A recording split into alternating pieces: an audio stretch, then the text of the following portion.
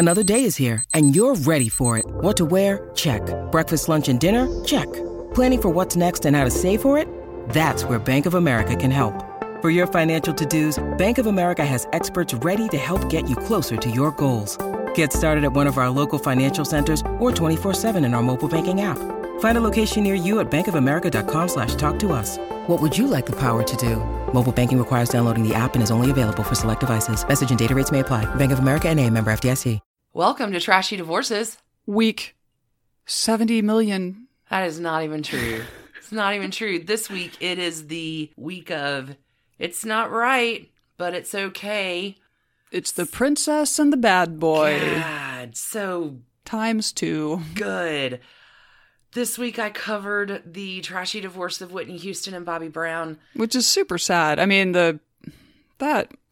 It's super sad. The remarkable part is I made it through without any tears, even though as soon as we wrap this, I'm going to do my crying alone. Aw. It is tragedy. It is a tragic story. Yeah. No, it's just sad. It is so sad. And Whitney Houston is an angel. And this week you covered another princess and bad boy who, Yeah. a A little shower after slightly that. different. Yeah. So I've got Sandra Bullock and her. Who's charming AF? We love her. I mean, we're not. Occasionally, people suggest that we may bring some bias to our podcast, and indeed we do. we are A-okay with that, and we love Sandra Bullock. If and loving Whitney Houston and Sandra Bullock is wrong, we don't want to be right. I don't want to be right. No. I do not love Jesse James. No. Not after that. The cheating cheater who cheated and probably continues to cheat to this day. Yikes.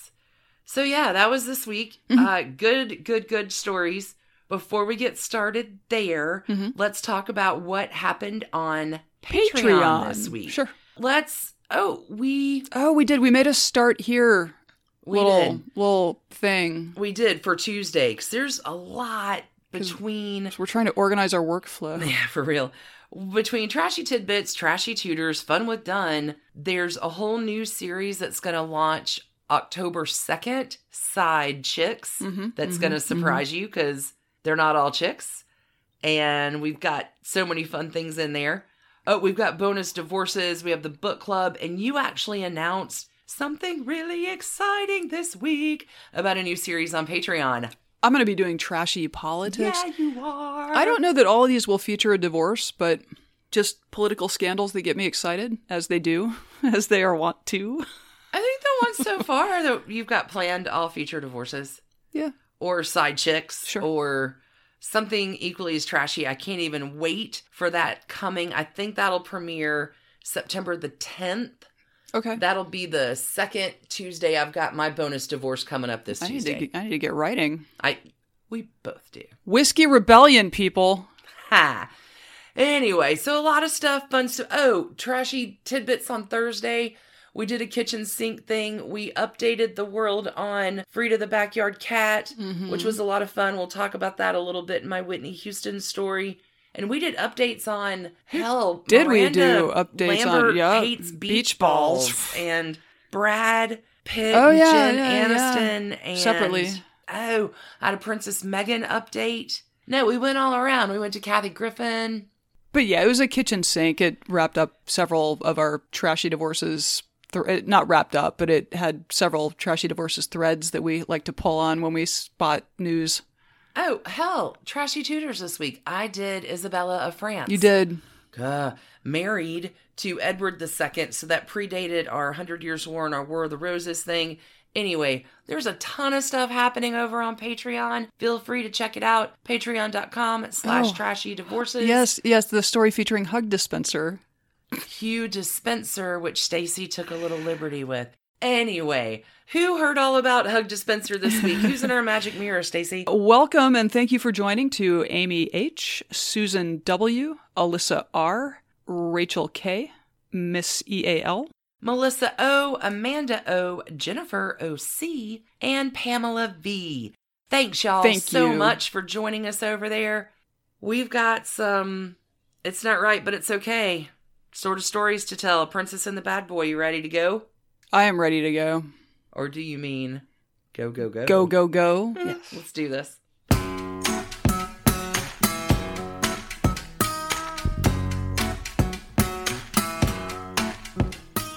Alicia, you have a particularly heavy hitter of a subject this week. It's a. Is there anyone who does not love your subject this week? I don't think so. And Her story is tragedy and triumph. And she will always love us. She will always love us. So I was already working on it when it turned out Frida Biscatlo, Yard Cat, is Whitney Houston. Yeah. And found her people, and I figured it was all very prophetic and universal. That is true. Yeah, she picked up the name Frida based on an earlier episode. Turns out her real name is Whitney Houston. And we were already working on this episode. Her people found her this week, and Frida has been reunited. It's a heartwarming story. And Frida is Whitney Houston, which is amazing. So I'd already started working on the story, and I was already kind of like, it's just sad. And, okay. So then Frida is Whitney Houston, and it's amazing. So we're going to tell the story today of Whitney Houston and Bobby Brown. Sure. I'm going to get so emotional. There you go. I'm going to buckle in because I know there's a lot of tragedy in this story. Oof. Princess and the Bad Boy? Or was it? So I've always said that Karen Carpenter has the voice of an angel, and there's a female voice to counter the male voice of John Denver. I would like to hear Karen Carpenter, but I was wrong. Whitney Houston is an angel, and I would like to hear her voice instead if the pearly gates and songs are a thing. Okay, she's the voice, man, and this story is filled with addiction and bisexuality. And a hot, passionate marriage that was consumed by a really big secret that they shared together. There's a lot going on in this story. But I think it's very much an every woman story. We're going to talk about the drug use and the addiction. But I found all these repetitions that keep coming back as the story develops. And I think they are really relatable to what so many women go through in a crap marriage. This marriage lasted 14 years and most assuredly had ups and downs, but some common themes. I'll never leave them because I'm going to prove them wrong. It's a good one. Oh, with my religion, divorce isn't an option. Habit holds you there, whatever that habit might be. Yep. Fame and expectation. Whitney Houston had a great quote that said, "Success is not the problem, fame is." And it's, we've seen it over and over in so many episodes that it's not the success. It's the fame that does you in. Right. Success is empowering. Fame can cripple you. Probably the biggest one of all that, oh God, and this one gets to my heart, and then we really are going to start the story, is let me diminish myself and make myself smaller so you can feel bigger. And it is never a good look for anyone. Right. Okay. Right. It happens. Let's do this. Whitney Houston, born August 9th, 1963. She's a Leo gal. Okay. We know all about Leos here. That does not surprise me. She has 2 brothers. She has a mama and a daddy, with a little bit of stardust on them. Mom is a legitimate gospel star in her own right. She was a backup singer for Aretha Franklin, who is Whitney Houston's honorary godmother. She calls her Aunt Ree. Wow. Oh, she was also backup singer to Elvis Presley, as well as her niece, Dionne Warwick. So that's good. This family knows fame. Oh, yeah. Dad is a record executive as well. Oh, interesting. I had no idea that. All right. Okay. So this was the family business. This was the family business, but there's a difference between music is the family business and show business. Okay. Because they weren't like the eclipse kind of fame. They were very successful people who did very well in music. Right. And Whitney takes it off to a whole new level. Mama Sissy also has 2 Grammys. Yeah. Like the awards, not... Yeah. Okay. No, wow. not 2 grandmothers. I know. We got all confused. No, 2 Grammys. Wow. So that's quite the starting place quite for the legacy. A talented child. Very true. And she is a talented kid. Whitney appears at one of her mom's shows one night as just like a little. And Whitney sings and the stage gets rushed. Like, and her mom is like, God has given you this talent. And Whitney, like so many kids who discover they really like to sing, heads on over to church. And for her, it's gospel music. She's raised, like her mother's a gospel. Like, of course, gospel music is what she wants to do and it's her calling and she loves it. And in an Oprah interview in 2009, Whitney talks about being introduced to gospel young. She heard it constantly. You know, I had a mother who was an entertainer. I'm a singer because of her. I just wanted to be a background singer and sing with my mom. No one in high school even knew I could sing. But she tells her mom. Her mom's like, all right, and teaches her how to do it, works with her in the studio. This is how you record. This is how you negotiate a contract. Mama Sissy also gives her, because Whitney knows all about the positives, Mama Sissy gives her all the negatives. Right. She taught her the things that she otherwise wouldn't have known. And Whitney Houston, like, starts out as a teen model. She's on the cover of 17, and she's super lovely. But Clive Davis gets a hold of her, and Whitney ends up having this career that her mom, like, has always wanted to have. So Mama Sissy is pushing her super hard and pushing her and pushing her. Yeah, it's a fine line between supporting and without sort of that back compensation of, I don't want to say love, that's probably not the right word, but it's a drive and a determination without really the safety net to fall. Whitney has to be perfect. And that crafted image Clive Davis takes and, hey, we can make you into a pop star. They end up doing 8 albums together, but Mama Sissy's always in the background. Her first album in 1985 comes out. It sells 30 million copies. It is the highest selling debut of a female artist ever. Self-titled, like, takes off. 1986, she's got 4 Grammy nominations. She performed Saving All My Love for You that year. She gets her first Grammy for Best Pop Vocal Performance. She's honored by Dionne Warwick, her cousin, and Julian Lennon, if you can imagine such a thing. When her second album comes out, she has 7 number 1 consecutive singles, beating the record held by both Elvis and the Beatles. Okay. Whitney's on fire, and Mama is driving her career with Clive Davis right there, you know, on the pedal. Can you imagine being the person who's like, wait, I just blew up the record set by Elvis Presley and the Beatles? Yeah. I mean, she's on top of the world. Yeah. Or at least the world that has been constructed for her. Right. She is obedient. She's making Mama's dreams come true. But Whitney has a really good friend, her best friend and assistant, who they met when they worked at a community center in East Orange, New Jersey together.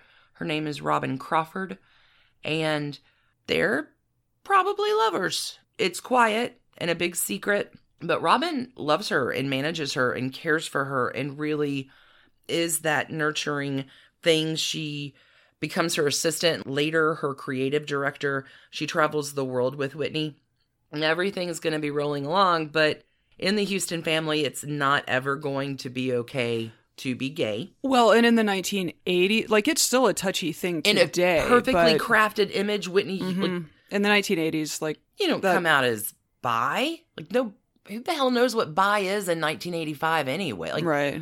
David Bowie fans. Yeah, well, there you go. Who were probably, I don't know the crossover between Whitney and David Bowie, but I don't know. Okay. Even Sissy, her mom, talked about it after Whitney's death. She talks to Oprah in 2013. And Oprah asked her, like, would you be okay if Whitney was gay? And Sissy Houston's like, no, absolutely not. It would not have been approved or condoned. Right. So that's a lot to grapple with on Whitney, perfect princess, pop star, that leads this life sort of code switching. Like, there are a lot of R&B stations that won't play her as... Why? Too gospel?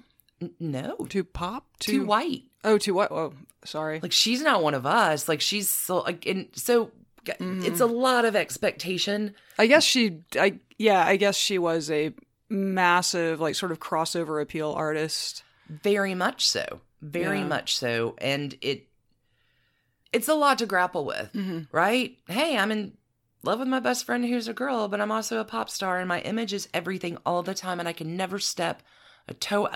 It's a lot. Oh, man. And then complex. Okay.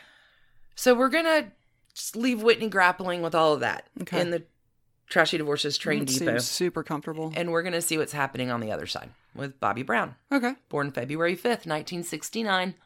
A little younger. He's an Aquarius baby. He's an air sign. So fire and air, they're going to be a explosion, which they are. And at the tender age of 3, little Bobby sees James Brown perform. And it's on. And Bobby knows just what he's going to do. And where does he get himself to? Church. Yeah. To sing. Like every other kid he wants to sing. So he is just as driven about this I love music thing as Whitney is. But his road is going to be a little bit more difficult. Bobby lives in the Roxbury neighborhood of Boston. I think the Orchard Park projects. Okay. And it's not the easiest life ever, but he has a group of friends and they can all kind of sing. And what are you doing? You're a bunch of 11-year-olds. Let's start a band. It is basically what you do. That's what you do.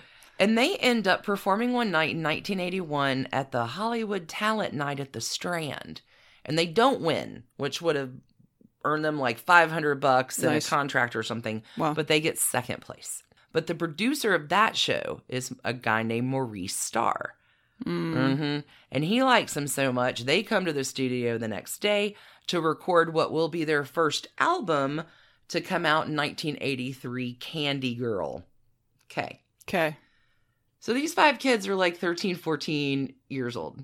Like, did their parents preteen boys? Did their parents give them permission to go to the studio with the nice man? Like that's I think so. That's creepy. I think okay. So. And they record this album, and it's a hit in Boston, and it's sort of a hit in the nation. And they're like, yeah, let's take 6 months and go on tour. Like, you should hear them talk. Like, they're like 14? A bunch of preteen boys. That's crazy. And the tour bus rolls on up into Roxbury. And, like, everybody's coming out of their house like, what the fuck kind of alien spaceship is this? But the kids go on tour, no parents. The only discipline they're getting is going to come from the people that they're paying. So we have 6 months to do whatever the hell we want to do. A good system. It's my prerogative. Okay. So they're living a dream life. Yeah. 6 months later, the girls and the fans and the shows and the everything. Mm-hmm. 6 months later, they come back. The bus drops them off and everything's still exactly the same. They're like, was this a dream? Like, what just happened? But it's okay. Yeah. Because they know they're going to get a check for all of that hard work. And the check comes. And when it comes... Life-changing. Life-changing in that it is a check for $1.87. Are you... Oh, my God. They got fucked. Yeah. And they're kids. And their parents are not musically savvy like the Houstons are. Right. So they don't know how to write a contract or say, no, I need to own the royalties to my music. Or when we go on tour, we get the receipts, not you. Yeah. But they don't... Yeah. We got a record deal. It's like James Taylor, when he signed his first record deal, he was like, I just wanted a sandwich. I was hungry. Like, I would have done it. Like, I didn't know I was getting fucked. I just wanted a sandwich. Right. So... Oh, that sucks. Did they ever extract, their earnings from this guy? So there was a civil suit that was settled out of court. Okay. But they end up breaking that deal. They signed with MCA. Okay. But what they don't know is that they're undersigned with another label going through MCA. So they're exactly in the exact same situation. 2 money people above them. So they don't make any money for their second album either. Oh, my God. So they each end up borrowing $500,000 apiece from MCA to get out of the bad underwriter contract. So their whole third album, good Lord, that is lighting the world on fire, is simply to pay off the debt that they're already in to MCA. This is... Not why you get in the music business, This is kids. obscene. Yeah, that's, God. Okay. Thieves everywhere. Thieves. It's tragic. Thieves. Like, I didn't know this much about Bobby Brown. Like, my assumption was, Bobby Brown's been in jail a lot. Drug problem. You're kind of an asshole. But But also he's been taken advantage of at every stage of his career. Every stage of his career. Every stage of his career. Okay. So now you have 5 16-year-olds. Who are mad. Underpaid with a lot of fame. But they're 16, so they have a lot of ego. Mm-hmm. And the front guy of the band is like it's every lead singer ever getting the attention. And Bobby Brown's kind of in the background like, I'm not so into this. So he starts sort of making the show his own by ripping off his shirt, taking over dances, like doing other things that are not in the pre-programmed set list that they've rehearsed every day for 4 years. Right. MCA kind of calls the band in and has a little consultation with them. And you may want to do something about Bobby. This is going to hurt your image because they're the popcorn candy teaser, just like Whitney. Like, right. They're crossing over in a big way as well. And Bobby's going to ruin you. You know, you can't keep this candy image. Okay. I'm sure that a bunch of 16-year-old kids from Roxbury were like, oh, we're really into the candy thing. No, they hated it. I'm sure they did. We're in fucking pink sweaters. This is not, because this is not them. They are girling and drinking and drugging and having the time of their lives, but working to protect this super squeaky clean. Right. Okay. Right. The safe, nice young men image. Right. December 1985, Bobby is voted out by the band. And Bobby Brown will tell you, like, yeah, I left to go pursue a solo career. Nah. New Edition voted him out. Okay. But that's cool, because Bobby is going to have a solo career, which he does. His first album's kind of crap, but he kind of lays low for a while, works pretty hard on his second one, with some help from, like, Babyface, L.A. Reid. Gotcha. His second album, called Don't Be Cruel, when it comes out, manages 5 top 10 hits. Yikes. Okay. Bobby's riding high. Yep. Okay. Making it work. Now, before we hook these 2 crazy kids up, let me just remind you right now that Bobby is already a father of 3. Wow. Okay. At 20-ish? Okay. His first kid was born in 1986. This is not his girlfriend's child. This was a side piece. He has had a girl. Steady on and off girl since 1980 when he was 11. She has their first child in 1989, the second one in 1992. That 11-year relationship ends when she finds out that Bobby is engaged to Whitney. Oh, God. Yeah. Okay, so how does it happen? Why are people awful? I don't know. I'm going to use Whitney again talking about this, that their meeting was not strategic. They were at the Soul Train Award show. And she was watching him, and he was fly, and he could move. And he flirted with her first and asked, and this is, hey, if I asked you to go out on a date with me, would you say yeah? It's an easy, smooth way, men. Just, hey, if I were, you're gaining consent. You're asking permission to ask. It's a very good way to ask someone out. I don't know. Okay, but go ahead. It worked. Sure. Okay. At least on Whitney. Sure. They date 3 years before they get married. And he's still in this, what would be an 11-year-long relationship over here while this is all going on? Oh, yeah, as well? yeah. Okay, great. Yeah, great. yeah. Cool. Yeah, it's cool. Cool. It's cool. They find this, like, passion and crazy love, and they look at each other and just sweat. But it's so, I'm totally paraphrasing her. It's sweet tenderness and, like, we both do the thing when the entertainer comes out, but at home, he's in control. He's the father.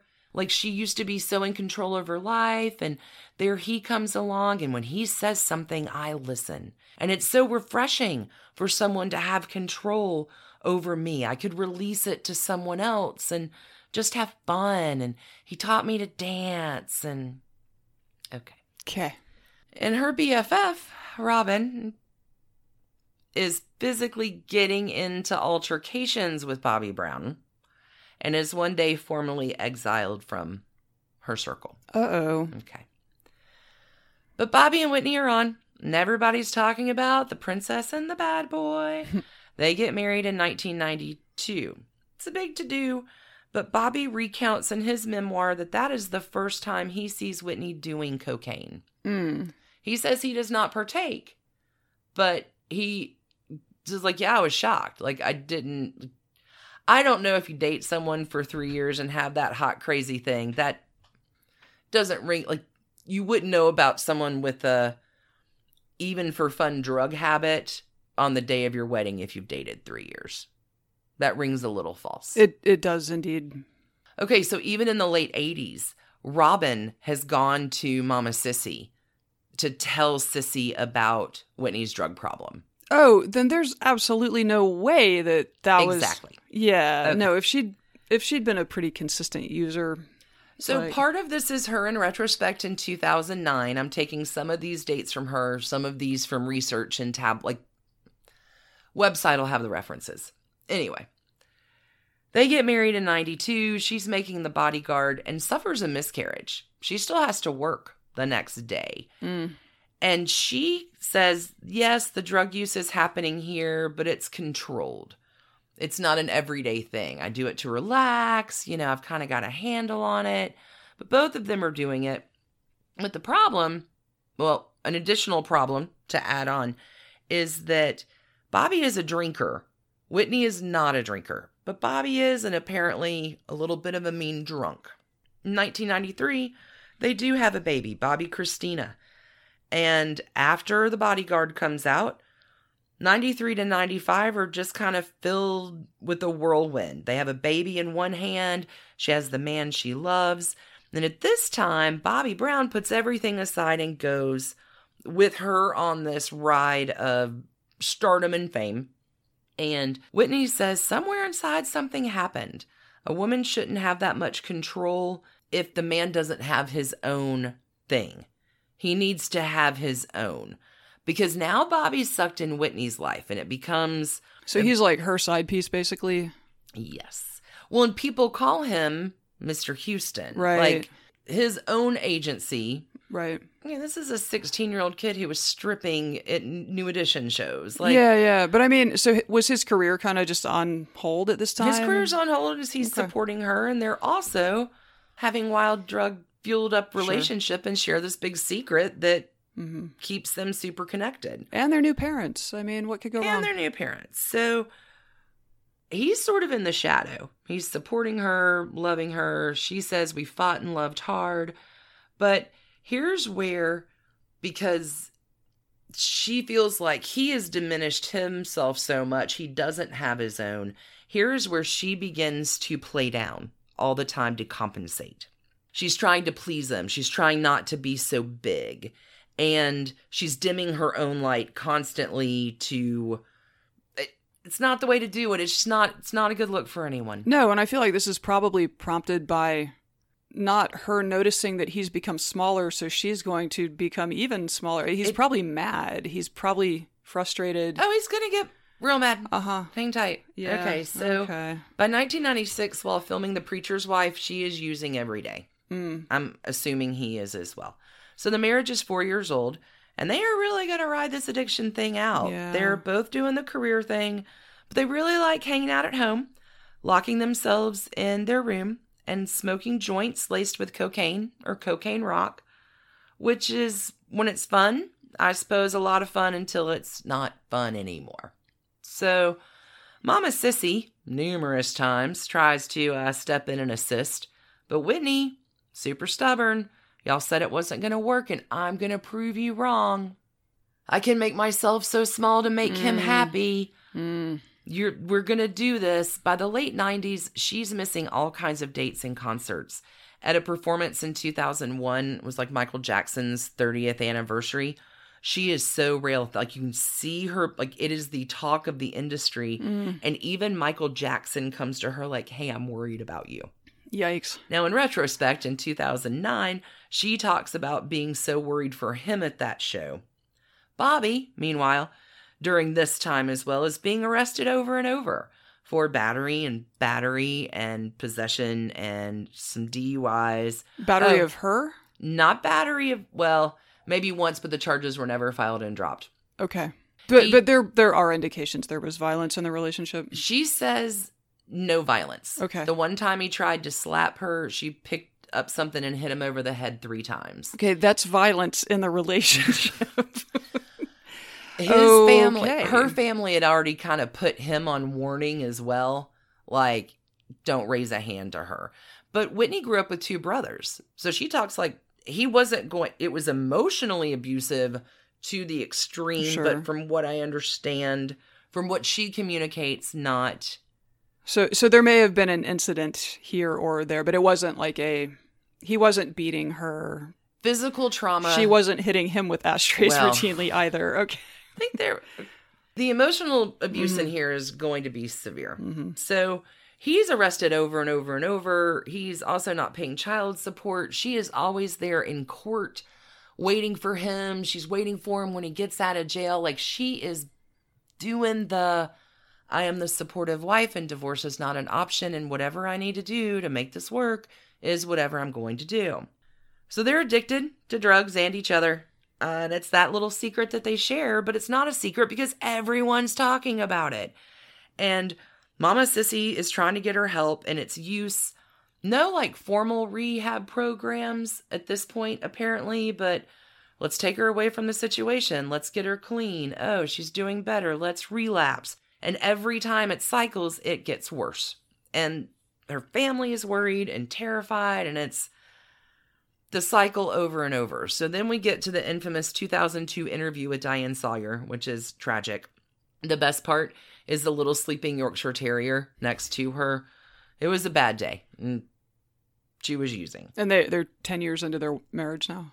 Yeah, 10 years in. And this interview gave us such memorable lines as crack is whack. This is actually about Whitney defending that she never did crack. It's cheap and nasty. Crack is whack. You don't do crack. It's not okay. Diane also brings up that it's been reported that they have a $730,000 drug bill. And Whitney says, show me the receipts. Also in this year, Bobby, who was diagnosed with ADD as a kid, is also diagnosed now as bipolar. So drugs probably are not going to help any of the discovery and or treatment of that condition. I wouldn't think. And I bet, I don't know, cocaine plays really well with whatever medication might be prescribed to manage the symptoms of that. Like, again, she says he is not violent, but emotional abuse is his thing, and he's kind of the master. So after this, it's bad. The 2002 album is a flop. It's the worst performing one ever for her. Oh. She's not going to release another album for 7 years. Wow. After the disaster of 2002, they kind of unplug and go further into the pot cocaine hole. And this is coming again from her 2009 interview with Oprah. It's fascinating because she, in this interview in 2009, is divorced and clean and has a pretty clear view of the problems. Whitney says, he was my drug. I didn't do anything without him. We were getting high together and he was my high. Like, this was our thing. Oh, Whitney never really goes to formal rehab, but let me remind you about the time because she thinks she can heal her addiction through spirituality. Mm-hmm. Yeah, that doesn't surprise me. And takes off on a tour of Africa and Jerusalem. Meets the... I kind of remember this. Oh, God. It's all bad. Okay. So that did not work, is what you're saying. It didn't work. So in 2005, Bobby Brown gets offered this reality TV show called Being Bobby Brown. No. And it only runs for 1 season. And Whitney said she said yes just because she's a dutiful wife and wants to support him and didn't really know that cameras were going to be everywhere all the time, and it really records a record of it all falling apart. Yeah. Okay. I think I saw some of that back in the day. Critics called it a train wreck. Like, it's bad. It's and no, because like she was strung out. She's strung out. Like that's what I remember. Is she's strung out and he's strung out, and again, it's the cycle. So all through this period, these are 2 people who just made each other sicker. Like entirely. Yeah. So maybe one of them gets help and cleans. This is very like Elizabeth Taylor and Richard Burton. One of them's on the wagon, one of them's not. And the other one's mad that we're on the wagon or we're not on the... Like, they can never really get that piece together, but they're both addicted. Now, I mentioned Bobby is kind of a mean drunk, but let me also go ahead and add into his alcohol, marijuana, cocaine thing that he started using heroin too. Oh, Jesus. So she is really diminished herself by this point, and she is praying spiritually. She's praying to God to give me the strength. Like, I know this is bad. Mama Sissy ends up coming over to take her away with sheriff intervention. Wow. At the end of this. But Whitney knows it's bad, and Bobby one night ends up cutting her head off of a portrait of her. Okay. Okay, I'm glad that's where cutting went, because Slash is a portrait of her. Jeez. And she's like, yeah, there's something not right about this. And Bobby, in his, I don't even know what kind of speedball you call that particular mix, heads on down to the Ace Hardware and picks up a lot of spray paint and starts spray painting evil eyes in the bathroom, on their mirrors, on the closet doors, on the rugs, on the walls. So there's thousands of evil eye talismans. I'm looking at you. Whitney, run. I'm always watching you. Yeah. I mean, I wish all the best for people battling addiction, but God, like, run. So Whitney's like, wait, cut my head off portrait. I have evil eye talismans all over my home.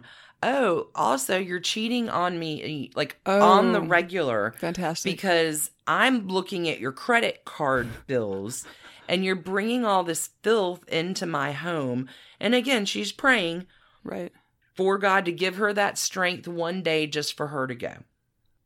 She does. Good. Okay. Whew. One day she says she's going out for milk and sugar, and she never comes back again. What a... See... I've done that. I've pulled that move. I like that story. In a different way, but I know how the story ends, so I'm super sad about it, but yay. Good for her. Yeah. So Whitney, gets herself in a program with Bobby Christina. Good. She's able to dry out a little. She heads out to California. Oh, can I just say, good for her, because obviously leaving the child with the dad is a really bad idea at this point. Bobby stayed with her brother and sister-in-law for a little bit of time, but there was a program that she was able to attend. Right, I bet there was a lot of family counseling involved in it too that was probably really helpful. So they moved to California, and she's waking Bobby up to get to school, and she's there when she comes home off the bus. All regular light, but Whitney's sleeping through the day. She doesn't get out of her pajamas for 6 months. Now, here's the super additional tough part, is that Bobby Christina is now a teenager. It's 2006, and she's 13 and loves her dad. And why are you being so mean to him, Mom? And this goes on for a while, but Bobby eventually kind of starts to see that both of her parents are pretty messed up, but one of them is there for her and keeps her promises, and one does not. Right. And I'm sure Dad was being plenty manipulative through phone calls and stuff. Oh, for sure. Yeah. We're going to follow up on Bobby Christina, I think, for Trashy Tidbits on Thursday this week. Okay. Because that's a really sad story too, it's right? It's a sad story, and there's not enough to... Remember when we were going to make just a little comedy podcast about celebrity divorces? This celebrity divorce is final in April of 2007. And this time, rehab maybe does stick. After a few pretty bad years, she pulls herself back together. Whitney releases an album in 2009 after a 7-year absence. And it looks like things are going really well. Yeah. We're really rooting for her. But addiction, really, it's a disease. And 2012, she has relapsed, is found dead at the age of 48 on February 11th. The coroner's office reported that her death was caused by drowning and the effects of essentially heart disease and cocaine use. Oh, that's a terrible mix too, yeah. Yeah. The amount of cocaine found in her system indicated she did use shortly before she died.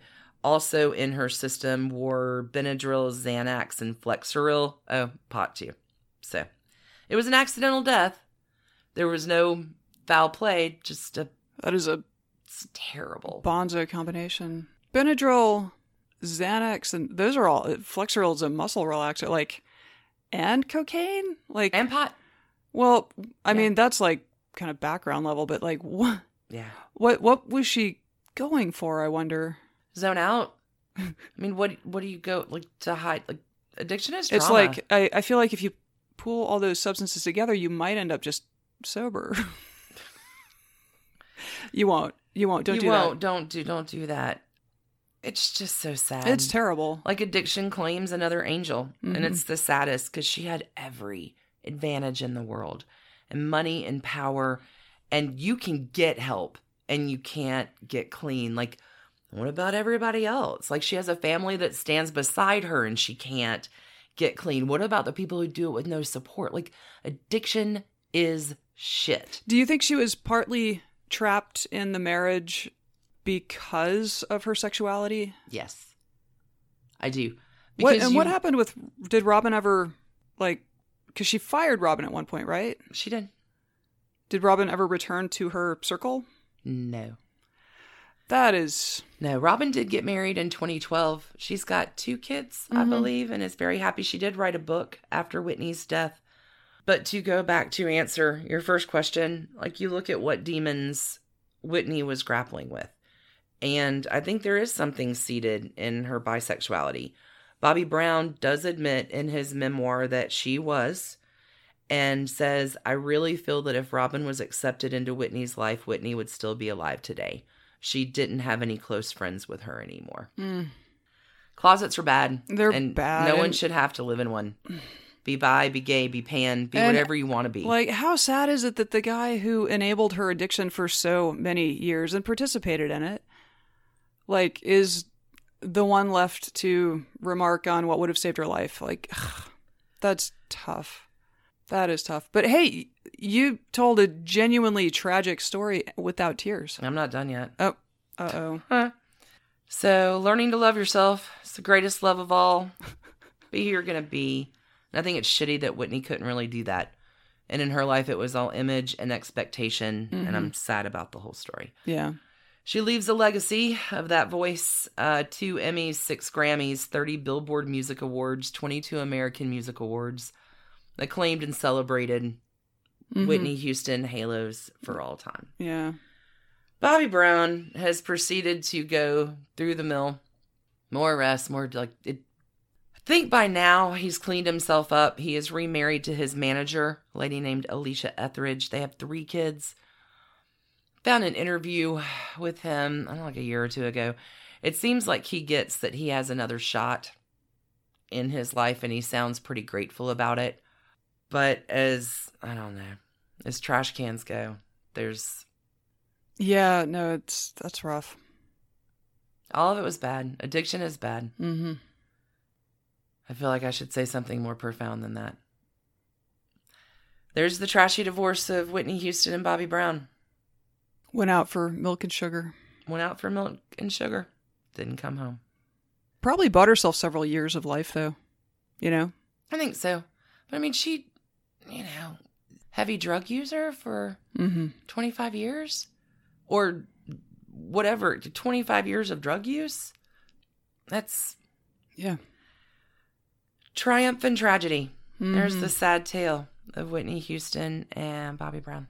Well, thanks. Our little comedy podcast took a little turn, but that's okay. Sometimes they will. The best part, I really think, is that Frida Biscatler, the yard cat, is named Whitney Houston. Seriously. That's the part I'm going to hold on to in my heart. When that very nice woman saw the cat and her eyes lit up. She was, and like, I have to call my husband, boyfriend, not sure. But, the person who initially got a kitten and named it Whitney Houston. Who's been living in our yard. For 6 months. I love it. We're so happy she found her people.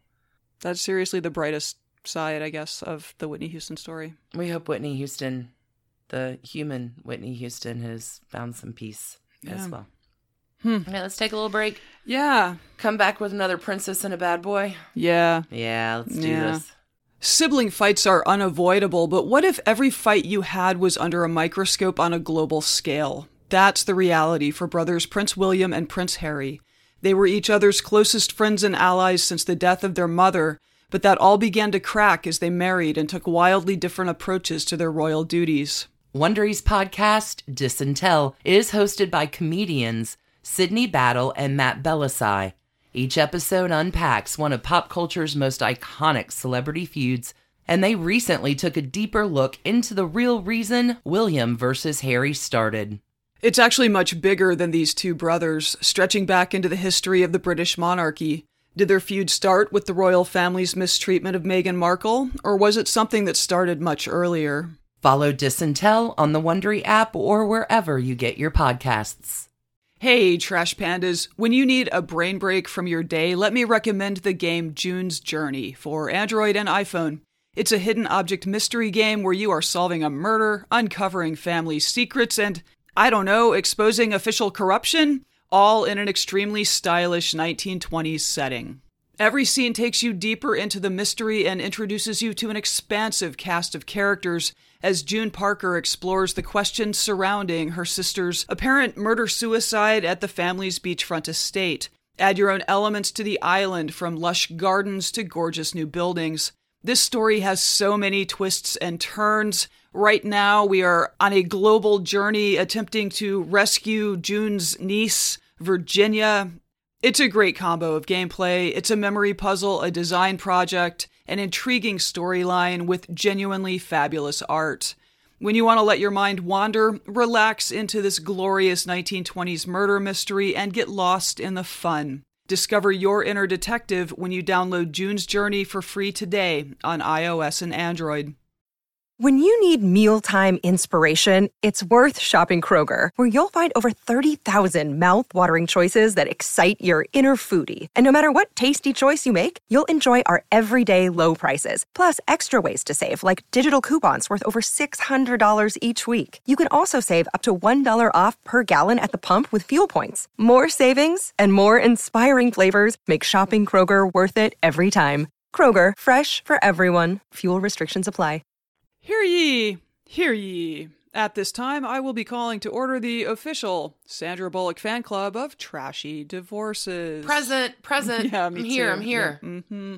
Call this meeting to order. Okay, so... Order. So as you may recall, Sandra Bullock had a trashy divorce from a guy who, it turns out, was pretty much a real trash bag. So, let's get into that. Sandra Annette Bullock was born July 26, 1964. She is a Leo, but she's cuspy with Cancer, so that's fire and water, so she is herself steamy, which I think we would all agree with. That's entirely true. Okay, she had a really cool childhood. Her dad was Army. He married a German woman, so she grew up mostly in Germany and Austria. Yeah, and her mom was an opera singer, so she had this... No way. Yeah, so Sandra had this amazing, Army brat childhood in Nuremberg, Germany, and Vienna, and she would just travel around with her mom a lot when her mom would be touring with the opera. So, as she was a kid, she's in ballet, and she's developing skills that are appropriate for, performance work, and she gets to actually be part of opera companies at a very young age. It's just a crazy weird... I had no idea. I didn't either. I was so excited. As an Army brat myself, although I never lived in Germany, I was like, yes, I know how this life felt. Okay, so first 12 years of her life in Nuremberg, Vienna, Salzburg, she speaks fluent German. Oh, wow. Yeah, she grew up speaking German, and her mom was German, and German. Makes sense. She's a dual citizen today. She has passports for both. Mm-hmm. So she's that, which also I think technically makes her an EU citizen, which is super convenient. No lie. No lie. Okay, so... in time for her to start attending high school, the Army moves the family back to Arlington, Virginia, which is where she had been born. And her dad, I guess, retires from the Army and becomes a civilian contractor to the Pentagon. Oh, okay. I don't know what her mom did. I don't know if she continued as an opera singer. Maybe she taught vocal. Maybe. I don't know. Okay. But I was I noticed that part that did not appear in the Wikipedia entry. What dad did is explained. Hopefully mom was very happy.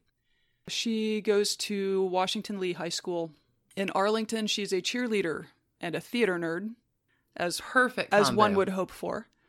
She went to college at East Carolina University in Greenville, North Carolina. ECU. It's a very small town. And upon graduation, she moved to Manhattan to become an actress. It's a big leap. Big leap. And, hey, it worked out for her. I love it when it works out. So in Manhattan, she was lucky enough to study with Sanford Meisner. She took a lot of bit parts in small roles, supported herself as a waitress and a bartender. And as these things go, when the best case scenario comes into play, off-Broadway roles brought her to television, brought her to film, brought her to Keanu Reeves and her 1994 breakout role in Speed. Pop quiz hot shot. Yeah. Such a good movie. Yeah, well, I don't know. I haven't seen it since then. So I wonder if it holds up. We could put that on our list. We'll put it on our list. There are a lot. Oh my gosh. Sandra Bullock has been in everything good. But come on, she's just charming. I don't think Sandra Bullock's made ever a bad movie because she's charming. She made Speed 2 in exchange for, no one else did either, but in exchange for like backing for her next project, basically. Okay. And she said later that she regrets having made that deal because the Speed 2 was apparently terrible. Never saw it either. Okay, so from Speed, her career exploded and led to some of the most memorable film roles of our generation, largely because it's almost impossible to have had a television connected to a cable provider and not routinely come across charming as fuck Sandra Bullock movies you have to stop on because. It's Sandra Bullock. It's impossible not to watch. You watch them all? Miss Congeniality? Oh my God. Practical Magic? Every day. All day. All the time? There was While You Were Sleeping, which landed her first Golden Globe nomination.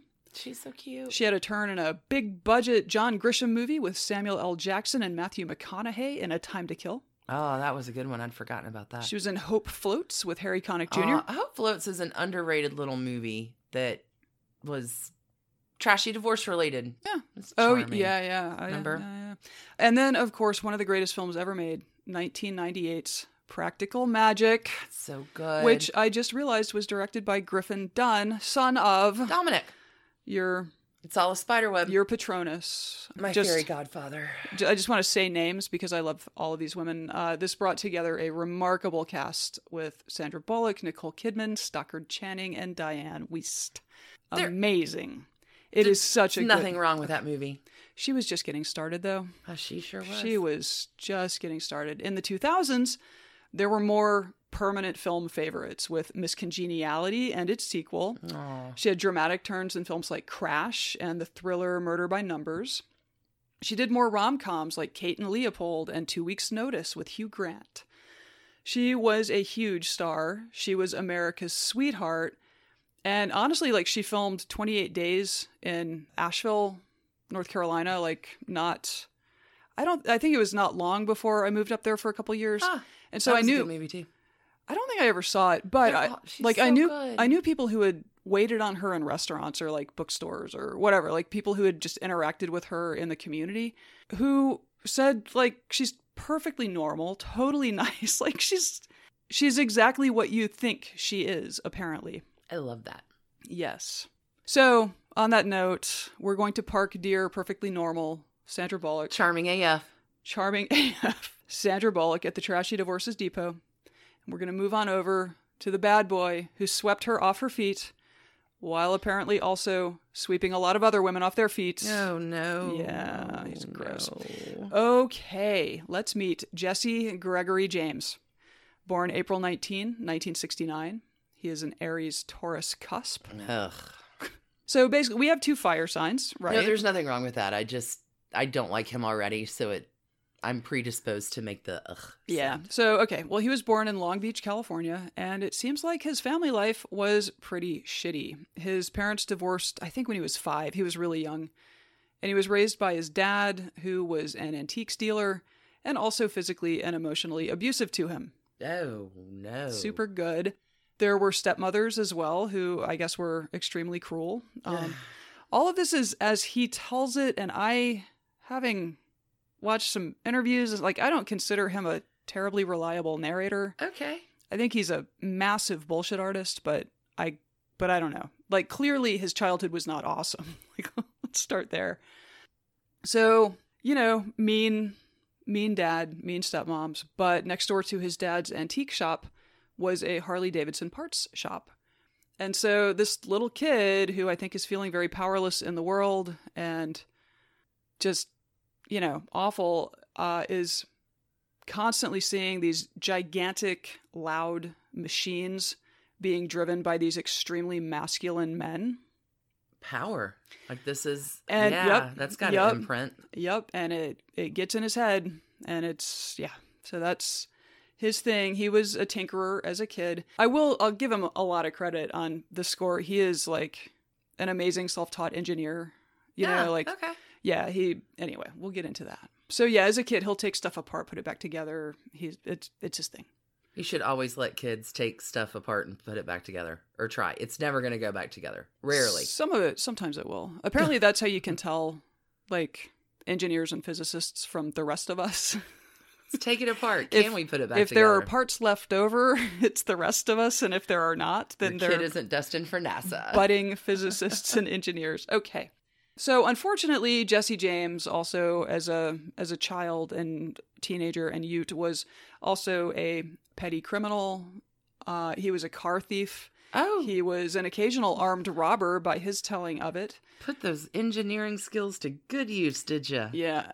He was extremely violent, again, in his telling of it. And that's all from his... He wrote a memoir. He self-reports on his self-reports violence? on his... Nice. Yeah, it's called American Outlaw. Yikes. And maybe it's true. Unreliable narrator, but I don't know. So he found football so he could channel his aggression into a way. And I don't know, he spent 90 days in jail for car theft at one point. He says he was like, all of the D1 schools wanted him to come play football for them because he was so good at it. But when the scouts came to actually like talk to the kids at his high school, he was in jail. So he ended up at community college. Bummer. Might be true. I have a lot of questions about this guy. So he starts at Riverside Community College playing football, but he dropped out after 2 years with injuries, started doing security for bands like Slayer and Soundgarden and like hardcore bands, Danzig. Okay. During this period, he married for the first time to a woman named Carla. They had 2 children. Nice. In 93, he was injured when he fell off the stage at a concert. Oh, no. And so, like you do, he went and became an apprentice to a motorcycle customizer. Oh, sure. I don't know how A got to be, but A got to be. I don't know. If you're recuperating, you think about the things that make you happy. I mean, I've been in a hospital bed 6 months. You think about the things that, like, okay, what do I want to do? He wanted to go play with fucking motorcycles. Yeah. I respect that. Okay. So he opens West Coast Choppers, which is going to be his brand going forward, in his mother's garage. And then he moved it into a tiny place in Long Beach. And he says he had been frustrated by the lack of style and the lack panache. Of risk-taking. Yeah, the lack of panache in the industry, in the motorcycle customizing industry. I guess it's a thing. I don't know. He wanted to get really wild with builds. And in 2001, the Discovery Channel chose his shop as the focus for its multi-part documentary, Motorcycle Mania. We are not your typical motorcycle customers. We can barely walk without injuring ourselves. It's true. I don't think we're going to get ourselves on a bike anytime soon. Yeah. So obviously, this is a great thing for West Coast Choppers. It also heralded the end of his marriage to Carla, whom he divorced in 2002, and immediately married his second wife, adult film actress and future felon Janine Lindemulder. Oh, okay. I hope I spelled that right. That marriage lasted 2 years and produced a daughter named Sunny. Great. Okay, these were solid years for Jesse's professional life, though. From 2002 to 2006, he hosted the Discovery reality TV series Monster Garage. Seriously? I'm so out of touch. Okay. Yeah, I missed this too, but I'm not sure how, because it would have been right up my alley. I was probably too busy watching Mythbusters. Basically, Jesse and his team have 5 days to take a vehicle, like whatever, like just a car or a whatever, and turn it into something weird. So they take a school bus and turn it into a pontoon boat. Great. They cut up a police cruiser and outfitted it so it could make its own donuts. Oh, these are ingenious ideas. And no joke, he made a flying car that apparently actually flew. Okay. Put wings on it. Like, the Popular Mechanics wrote it up. Wings. Yeah, like it's not uncool what is happening here, right? He's just not a good dude. Like, Dirtbag to girls? Dirtbag to dudes too. Like, there's a lot of dominance. There's a lot of, yeah. We would append the word toxic to his form of masculinity, I believe. Okay, so, and if this project, if the car they were renoing into whatever failed, if it couldn't do whatever it was supposed to do, didn't make the donuts, couldn't fly, whatever, they would drive it out to the desert and Jesse would blow it up. Perfect. It's kind of a no-lose situation for the viewer, I think. So the show is a pretty big hit. Really put Jesse on the map, made him a lot of money. And one notable fan of Jesse James and Monster Garage was a 10-year-old kid who happened to be Sandra Bullock's godson. Oh. So as a present, starts. as a present to the kid, she arranges a tour of the Monster Garage set. And in December 2003, we retrieve Sandy Bullock, from the trashy Divorces Depot. So she's just doing something nice for her nephew? Basically, yeah. Where she has become smitten with a dude who seems pretty bad at impulse control, but is also hyper-masculine, builds loud machines, and often talks about the satisfaction he gets from beating people up, running them off the road, ripping off his customers, and other totally chill things. So, I have so many questions. America's sweetheart, meet America's meathead. Yikes. Yeah. Yeah. So, super yikes. You know, opposites attract, I guess. Oh. They kept things pretty low-key and low-profile. They dated for about a year. I guess sometimes photographers spotted them vacationing in Hawaii and watching drag races in Las Vegas. But it doesn't seem like it was something they played up a ton in the press. I read a 60 Minutes profile on Jesse by Vicky Mabry from February 2005. And there is a single sentence toward the end that just says, he's dating Sandra Bullock. He doesn't answer questions about her. Like, she is not a topic. It's just a little biographical thing. There you go. Mm-hmm. They got married 4 months later. So in July 2005, the wedding was pulled off without excessive fanfare or paparazzi even. They held the ceremony at the Folded Hills Ranch in Solvang, California, and they shuttled in 300 guests who were only told that there was going to be a wedding at 8 p.m. They pulled a Madonna and Sean Penn. Mm-hmm. Nice. Yeah, the guests were told to come over for a hoedown, and they had a bluegrass band. I think it was called the Cousin Lovers. Perfect. Wow. Yeah. So Sandy walked down the aisle to a recording of her mother passed away in 2000, so a recording of her late mother performing an aria called Casta Diva. Aww. Her sister made the wedding cake. Jesse showed up to the party in a red monster truck. I mean, in March... was the day I've always dreamed of. So in March, just a few months earlier, she had told Vogue magazine, I was a bolter. I would get so scared because my idea of marriage was not a very pleasant one, and now I look at it in a different way. I threw away what society's version of it was, and I went, why does it have to be anyone else's version but mine? And that makes a lot of sense. It does, and I think that actually it's very important that you do that before you get married anyway. Like, in any case, it just seems like this was not the right fella to throw that away for. Okay, anyway. So let's talk about what's kind of going on in their lives around this time, because there's just a mismatch here. In 2006, Monster Garage goes off the air. I gather that Jesse frequently butted heads with the execs at Discovery, and in particular, in 2006, he insisted on going. In 2006, he insisted on going to Baghdad to trick out a Humvee that had been damaged in battle. Nope. And Discovery did not want him to go. Can't imagine why liability costs on that one. Sandra Bullock did not want him to go. Nope, can't imagine. He went. Apparently he paid his own way, but they did air a thing called Iraq Confidential with Jesse James or whatever. Oh, God. Okay. But I mean, think about it though. I think it was good for the troops that he hung out with and built a thing with. 2006 was a very bad time in the Iraq War. And it must have been very, very nice for guys whose job is maintenance of vehicles to suddenly have a creative project with a cool dude just flew into a war zone for no reason. Okay. Apparently they lost all of his gear in Kuwait too, and so he had a bit of a delay while they found it. Jesse seems to view himself as some kind of marketing genius. So, like, you know, the show goes off the air, but I guess he moves on and he keeps making custom bikes. But apparently where he's really making his money is on West Coast Choppers branded merchandise with, like, the Iron Cross. Like, his logo is very Third Reich, like, but also kind of biker chic, I guess. There's a lot of overlap there for, I think, not good reasons, but in any case. He acknowledged at some point that the shop lost money on the bike builds. Like, all these custom choppers that they're making that retail for $150,000, he's still managing to lose money. How? That's a great question. Curious about this. Yeah.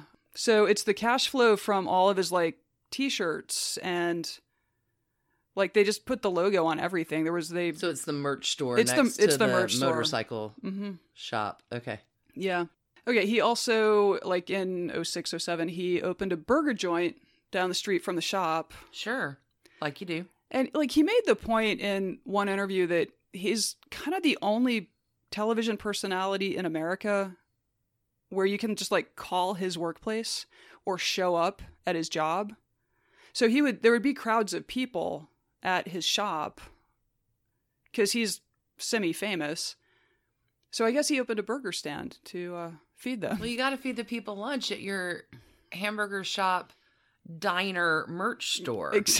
Come on. Buy a t-shirt, buy a burger. Would you like fries? And a motorcycle Whatever. with that. Yeah, so both of the, like, his West Coast Choppers and the burger joint have both closed since. He did a season of Celebrity Apprentice in 2009. He's apparently a big fan of Donald Trump. Perfect. Sandy, meanwhile, also had a few kind of weird years at work. 2006, she did The Lake House, which made money, but there was, like, a time travel element that sort of confused everyone. And then Premonition in 07 also it was presented in an out-of-sequence way. I saw it. It was confusing. It was not her best work. Let's just say that. Made a lot of money. But her focus at the time really was, I think, kind of integrating herself into this new family, because she was now the stepmom to 3 kids, to, like, Jesse's 3 kids. In 07, she said, "Here's the thing. I have children. I married into children. I love those children. My concern and my love for those kids as a co-parent is no less than if I had had that child biologically. I don't see the difference between that and having your own child biologically. My priorities are love, my want, my wishes for them, my discipline, my rules, my fun is because of my children. I have them. I feel for the children I have in my life, and I would not change that." Aww. So, you know, she's got stuff going on. So also in 09, they got into a custody fight with Jesse's second ex-wife, who went to federal prison for tax evasion. Oh, no. So they end up with Jesse gets custody of, or like Jesse and Sandy so it's get way more than you maybe reckon with going into. Yeah, I mean, they're well resourced, and you know, I think it's just she supported him, and they ended up with custody. 09 was a humongous year for Sandra Bullock, though. She co-starred with Ryan Reynolds in The Proposal, which grossed $317 million worldwide.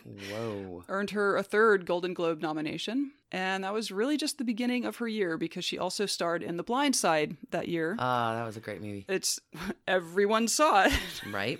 So it's a true story. It was a little too white savoury for me, but, you know, it grossed $309 million, won her a Golden Globe, a Screen Actors Guild Award, a Critics' Choice Movie Award, and, of course, an Academy Award for Best Actress. Yep. The day of the ceremony, she was interviewed by Barbara Walters and said, "I hope that the same people that are in my house today will be there 10 years from now." Poor Sandy. It's not going to happen, is it? 9 days later. Oh. 9 days later. 9 days after winning her first Academy Award, In Touch magazine runs a story called The Ultimate Betrayal. This is an interview with a woman named Michelle McGee, who is a tattooed model and webcam girl who claims to have had an 11-month-long affair with Jesse. During the marriage? while she was filming The Blind Side. Oh. And she had all kinds of fucked up shit to say about what Jesse had told her. So one of her friends tells Radar Online, quote, "She told me that Jesse's marriage to Sandra Bullock was for publicity. And that's why he did Donald Trump's show, Celebrity Apprentice. He never called on Sandra for money or influence because their marriage was a sham." Like, what is in it for her in that? Like, that is, again, I think this guy is an unreliable narrator and a dumb fuck. So, I mean, you're cheating on your wife, who is Sandra Bullock. So you just tell whatever you need to tell your mistress to make you feel better about what you're doing. I guess. Bobby Brown. Yeah, I guess. You're gonna fuck around. It's Whitney Houston, bitch. What's wrong with Yep. I don't understand it. So, you know, as a, like, the magazine, of course, had contacted Sandy's people to get comment. Right. Yeah. So she had moved out a couple days before this, like, got published. The day it published... But she didn't know about any of this until they called for comment? I mean, she was... That is an awkward turtle phone call. I'm sure it went to her publicist, who then made some phone calls. Ugh. Okay. So bad she... day to be a publicist. Yeah, well, she's supposed to be traveling the world to go to premieres of The Blind Side to promote her fucking movie, right? And this thing hits... this is a bomb that is dropped into her life, as you can imagine. So that is not right. She cancels her European trip. So the London and Berlin premieres, I think the Berlin, like the premiere party thing, they just canceled. But like, anyway, Jesse releases a statement the next day apologizing to Sandy and his kids for being a complete asshat. Quote, "This has caused my wife and kids pain and embarrassment beyond comprehension, and I am extremely saddened to have brought this on them. I am truly very sorry for the grief I have caused them. I hope one day they can find it in their hearts to forgive me."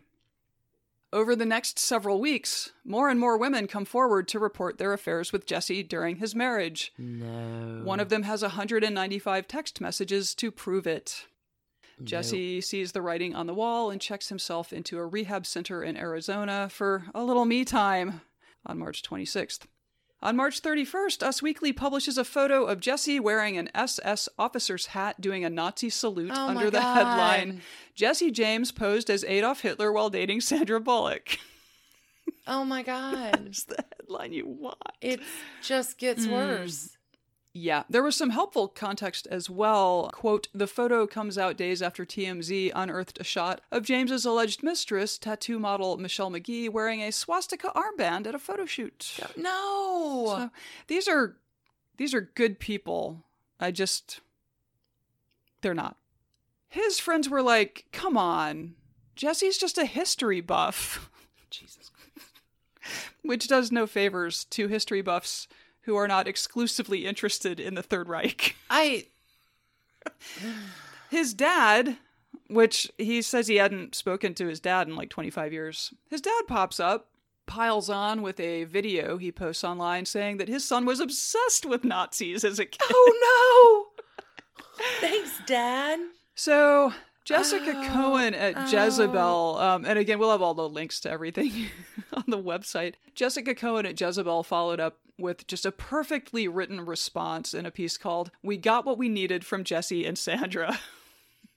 So she says, quote, "But we suspected all of this, didn't we? We were teased with the maybes and the insinuations and suggestions, though nothing was deemed an actual fact. So our attention was held by the possibility that things were just getting worse. It seemed inevitable that they would. James didn't even bother issuing any real denials as reports of sexual harassment came out. And now we're up to mistress number 5 or something. In the tabloid justice system, we instinctively believe stars are probably guilty until proven innocent. And how can you provide proof that James wasn't bad news? You can't. But you certainly can provide visual proof that he was a total asshat." Oh my God. So, on April 23, 2010, Sandra Bullock filed for divorce in Austin, Texas.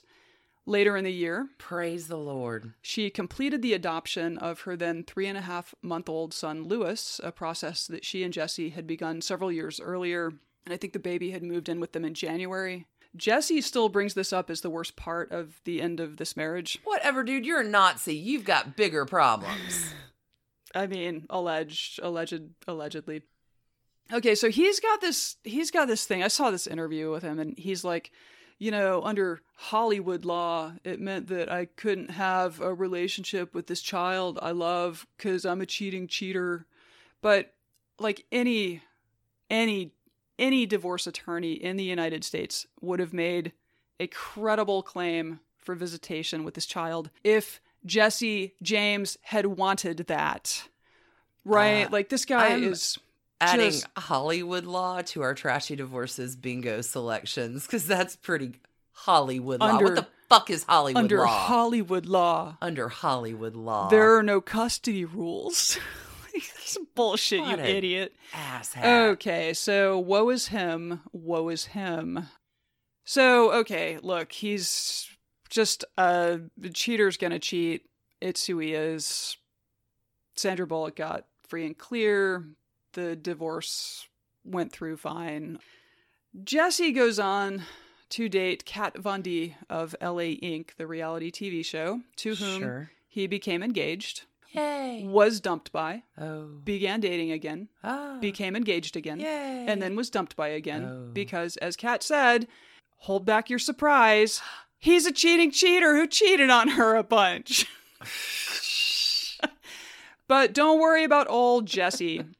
In 2013, Trust me, you didn't need to worry about that at all. I wasn't. Okay. In 2013, he married Alexis DeJoria, perhaps is how that's pronounced. This woman is described as a drag racer because that is also a profession, I guess. And she is also the daughter of the billionaire behind the Paul Mitchell hair care products and Patron tequila. You're joking. I'm not. So that is a spider fucking web right there. Old Jesse is going to be just fine. That guy just Being always Paul Mitchell ends up heir. God bless America. Hollywood law. Oh yeah, later that year he rolled out his branded line of AR-15 rifles. Good Citizen. Oh yeah, Good Citizen Jesse James, and lately he's been shopping a reboot of Monster Garage to networks that are not Discovery because he hates them. So, dude with problems. But money ain't one, to be clear, because his wife is loaded. He seems to like women with a lot of money. Just saying. Sandra Bullock is doing great. Thanks for asking. She has My mouth is still on the fucking table from that trash bag. Yeah. Okay, I'm sorry. How's Sandra Bullock doing? She is... We are here for the convening of the Sandra Bullock fan club. I am so glad that you asked. She is doing great. She has since picked up another Academy Award for 2013's Gravity, which grossed $716 million. That is a lot of smackaroos. I think that's her second highest grossing. I want to say she voiced someone in the Minions, and that's actually the highest grossing movie she's ever made. Anyway, Wikipedia is full of fun factoids. Mind blown. Not all of which I include. Okay, so yeah, Academy Award for Gravity. And she, of course, ruined my Christmas last year with the extremely upsetting Netflix original Bird Box. Totally creeped me out. Did not feel right for days after that movie. No, it was going to creep me out, which is why I didn't watch it with you. I know, you told me to watch Dumplin', and I was like, no, I'm going to check out Dumplin' will warm your fucking heart. Dumplin' was great, and you were right, and I was wrong. The Unicorn Store. I find the happy feel-good shit. I don't go to the dark side. The blind side, sure. The hippy-dippy unicorn side all damn day, but the dark side, Bird Box, looked terrifying. It was really upsetting. Sandra Bullock also spearheaded what I thought was a very stylish and clever Oceans reboot with Oceans 8 last year. Oh, she's so good. In 2015, she adopted a daughter, Layla. She's been in what her friends describe as an extremely happy relationship with photographer Brian Randall for about the last 4 years. Oh, good for her. And apparently they don't have any particular plans to get married. But I can imagine not rushing in. Yeah, right. But she says that the kids like him better. So. Nice photographer, dude. Nazi who sells AR-15s. I mean, allegedly. I don't think there's any proof. He says he's not, if that helps. Unreliable narrator. That was amazing. I mean, I had That's no a idea. trashy Like, divorce. I knew, had no idea. Yeah, I knew she'd had a thing, but I didn't. God, he's gross. Wow.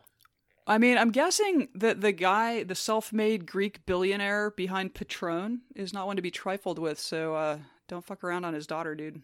I don't know. If you've got that level of money, though, it is going to have a harder time getting out. Like that, it's probably pretty undercover. I don't know. A leopard doesn't change its spots. I sort of, when I saw that he had married someone whose occupation is described as drag racing, I knew that there was more to the story. And the fact that she's the daughter of a billionaire makes perfect sense. It is amazing what we uncover in trashy divorces. How many trash cans do you give them? Oh my God. Well, he's going to get 5 for the number of women who came forward. And then do we take the trash cans into the desert and blow them up? That's a really good, yes. Perfect. Yes, we'll gun them down with AR-15, with Jesse James branded AR-15s. This guy is... no, but one of the mistresses, I guess, like gave TMZ a letter that she faxed to Sandra Bullock's publicist apologizing for the affair she had with Jesse James. Really? Well, but you don't give that to the press. I mean, that's just a plea for attention, right? Like that's... Yeah, no, it's something to write a letter of apology to the wronged wife. Agree, but you don't give it to TMZ. What kind of sex appeal does that guy have? I look at him, I don't see it, but... I think that he's got a type of masculinity that I think a lot of women find appealing. We are not those women. No. Anyway. Great story. Poor Sandy Bullock. We love you. We're so sad that happened. You're doing great. You're doing great. Kick ass. We see all your movies. You rock. I don't know what you would have to do to make us stop watching your movies. It's hard to imagine. Well, let's 3 cheers for Sandra Bullock. Let's call a Sandra Bullock fan club to a close. Thanks, everybody. I need a gavel. I know, right? Boom, boom. We can't bang on the pod. No, we've Audio done that quality. before. Yep. Yeah, we've learned that lesson. Mm-hmm. Thanks, everybody, for tuning in to another week of Trashy Divorces. Don't forget, next week is our, holy cat, Stacey, can you believe it? Season 3 finale. Oh, wow. It's that quick. Where do the seasons go? The same place where broken hearts go? Nah, I don't know. So yeah, next week, our big season 3 finale. We will catch you back on the flip side with more Trashy Divorces. In the meantime, keep it trashy. Keep it trashy. But not as trashy as fucking Jesse James, Oh, man. no kidding. Ugh. God.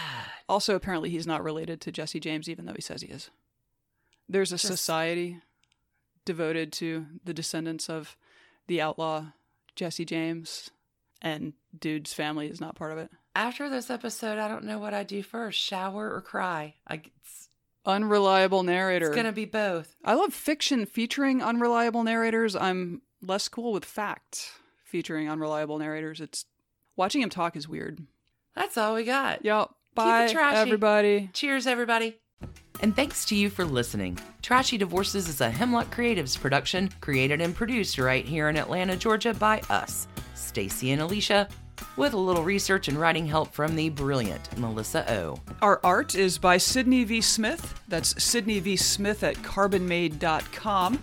And our music is used with permission of Ratsy. Check her out at Ratsy's store on Instagram, and definitely drop into Ratsy's store anytime you're in Oberlin, Ohio. You can contact us at trashydivorces@gmail.com or find us on the World Wide Web at trashydivorces.com. If you need more trash candy in your life, our Patreon community includes some of the very best humans around and thousands of hours of bonus content at every level of support. Join the fun at patreon.com/trashydivorces. Interested in some Trashy Divorces swag? Check out our merch shop and Trash Panda Enthusiasm Society at bit.ly/trashygear. Want to advertise with us? Reach out to sales@advertisecast.com for more information. And last but not least, come play with us on social media. I keep most of our Trashy Divorces Instagram hopping. Stacey and I share it up over on Facebook, including our Trashy Divorces podcast discussion group. come join us over there. And thanks again, everybody, for listening. Keep it trashy, y'all.